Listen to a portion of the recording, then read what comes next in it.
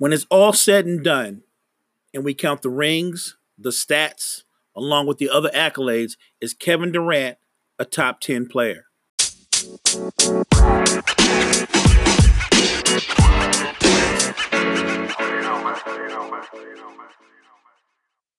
Imagine being told you're top 15 all time, and that upsets you or disappoints you. But that's how crazy competitive it is to be amongst the NBA top 10.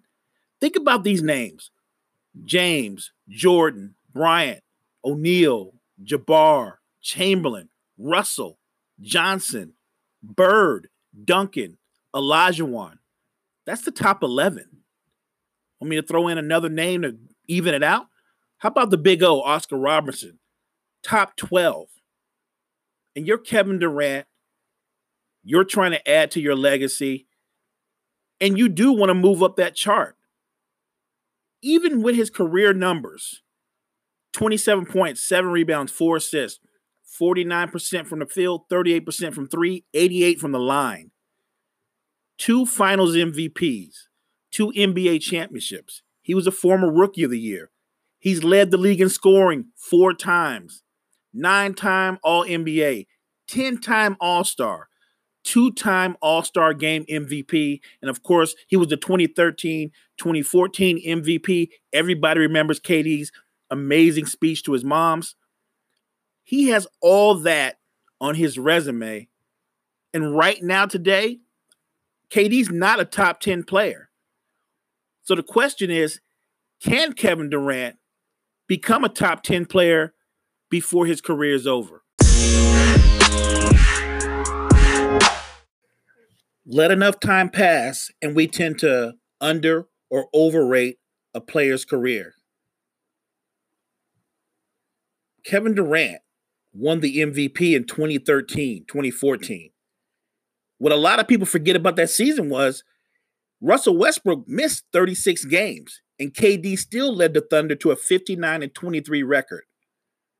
32 points a game, 7 rebounds, over 5 assists, 50% from the field.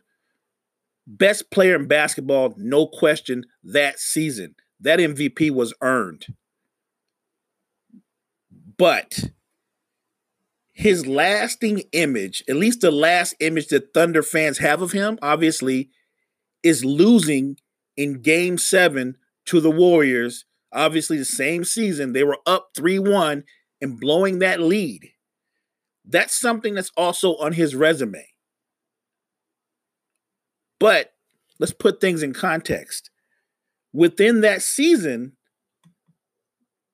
the lasting image of the 73-win Warriors was blowing a 3-1 lead, losing in a home Game 7, and not scoring the last 4 minutes and 30 seconds of the fourth quarter. That 4 minutes and 30 seconds, that's why Draymond, Iggy, Clay, and Steph knocked on KD's door. That's why Kevin Durant became a member of the Golden State Warriors, or at least that's why the Warriors knew they needed KD. By getting KD to come aboard, it gave them a weapon that could at least play LeBron even and at times outplay him.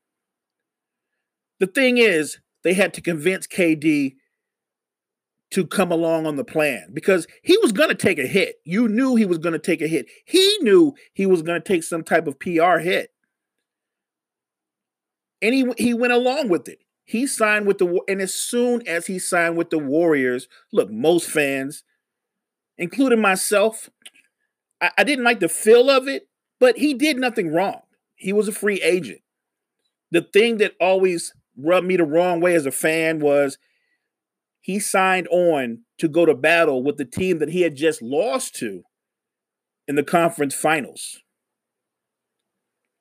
Now, his decisions to leave Oklahoma City, everybody knows he had the shot to leave. He was going to be a free agent. And the way that season ended, I had no doubt in my mind KD wasn't coming back. But what I didn't have, I had no thoughts. I never even considered the possibility that he would end up with the Warriors. But As a member of the Warriors, what happened? Not surprising. 2017 NBA Finals. 35 points, 8 rebounds, 5 assists, 1 block, 1 steal, 56% from the field, 47% from 3, 92 from the line. Finals MVP, no doubt. He follows that up the very next season. 29 points, 11, 8, 1 steal and 2 blocks, 53% from the field, 41% from 3, and 96 from the line. Back-to-back Finals MVPs.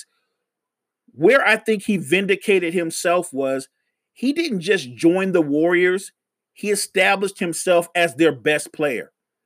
That culture, that aura about that team, that style, that's Steph's team. There's no question that's Steph Curry's team. That's Steph Curry's city.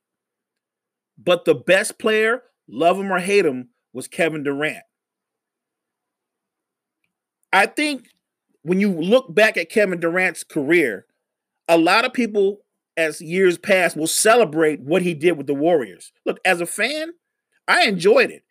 And I'm a Laker fan. But just watching the basketball, I think what maybe made so many people upset was adding KD to Golden State was like the perfect storm. He's an unselfish superstar who got added to an unselfish superstar in Steph, an unselfish all-star with Clay and Draymond. And then you had Iggy, Steve Kerr. That culture, that combination of personalities, talent, it was unbeatable. And yet he was very unselfish too. A lot of people don't realize this. Yes, Steph sacrificed to a degree because you're bringing on board someone who's better than you, who can take shine from you. But KD didn't go there trying to be the man. He was just the man. Kevin Durant only led the Warriors in shot attempts once his 3 years there. That's how unselfish he was. He actually worked more on playing defense and facilitating his time with the Warriors. But getting back to the bigger question, could he become a top 10 player? He could become one. I do believe that. Right now, today, I don't think he is one. The one thing that everybody in the top 10, except for Wilt Chamberlain, has in common is that all of them have won multiple Finals MVPs. Now, Wilt only won one Finals MVP, but when you couple that with the fact that he played in many finals, with the fact that he has the type of numbers that 99% of the players who ever play dream of having, he's rightfully a top 10 player. He is an iconic player. But I think KD has time. Even at age 32, coming off the type of injury he's coming off of, I think Kevin Durant has time to still impact his legacy, impact the game, and push himself further up the list. If Kevin Durant can win a title with another team, be it the Nets or somewhere else, if he can lead another team to the NBA Finals and add another Finals MVP to his resume, there's no question that will vault him into the top 10.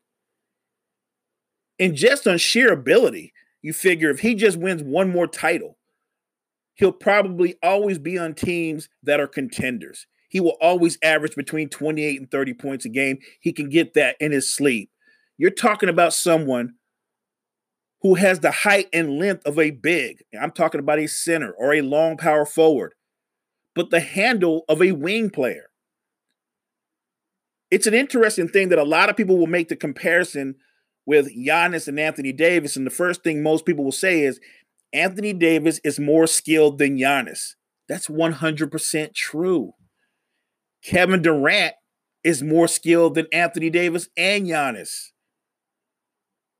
But what makes Giannis scary, like it made Shaq scary, he's not as refined as either one of them. He's not as polished as either one of them. And he still puts up comparable numbers, in some way, better numbers. But this is not about the Greek Freak. Talk about him next week. This is about KD. This is KD's time.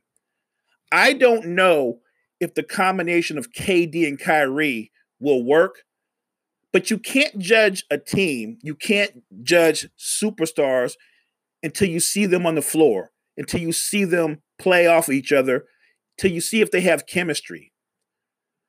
When I look at the Brooklyn Nets, a lot of people are talking about all the big moves that they should try to make, trying to acquire a Bradley Beal to go with KD and Kyrie. I like the idea of them going after Bradley Beal.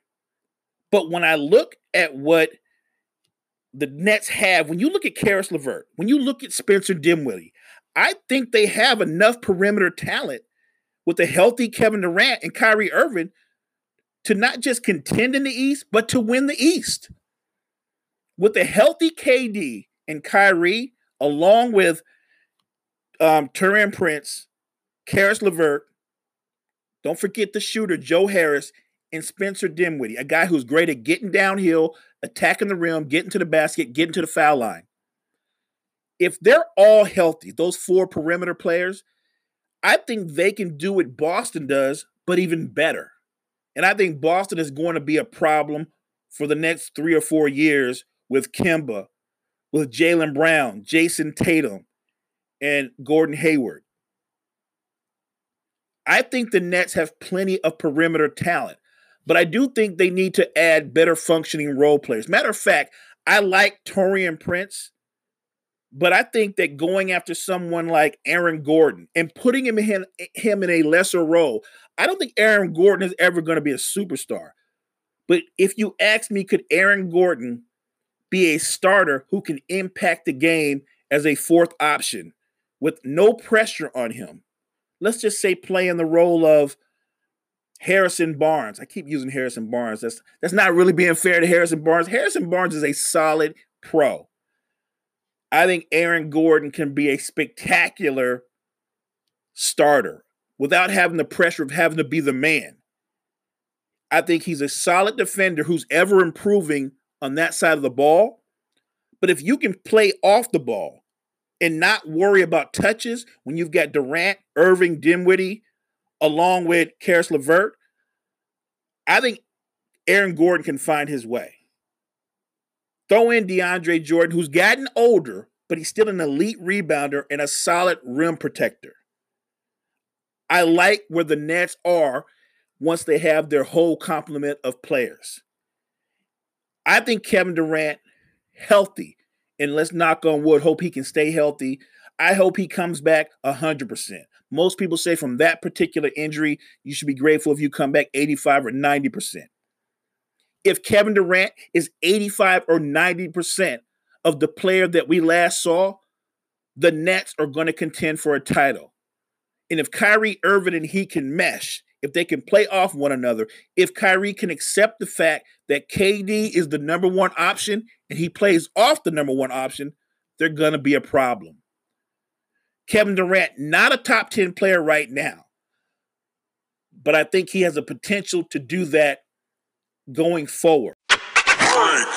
Two key rotation players, Trevor Ariza of the Blazers and Avery Bradley of the Lakers, who have a legit chance to win it all, have both chosen to opt out of the bubble, the NBA restart, for family reasons. And that should be enough. Trevor Ariza said he wants to spend more time with his son. He's concerned with testing and the whole bubble situation. He is opting out. God bless him. There's nothing wrong with that. Avery Bradley is doing the same thing. The driving force behind his decision is his family. It's all about his family. More importantly, his 6-year-old son has a history of respiratory illnesses. That's enough for me. God bless you. You and your family be safe. And any other player who should choose to opt out for family reasons, the right thing for the management and ownership of that team or his team to do is say, stay healthy, you and your family, and we'll see you next year. That's the right thing to do.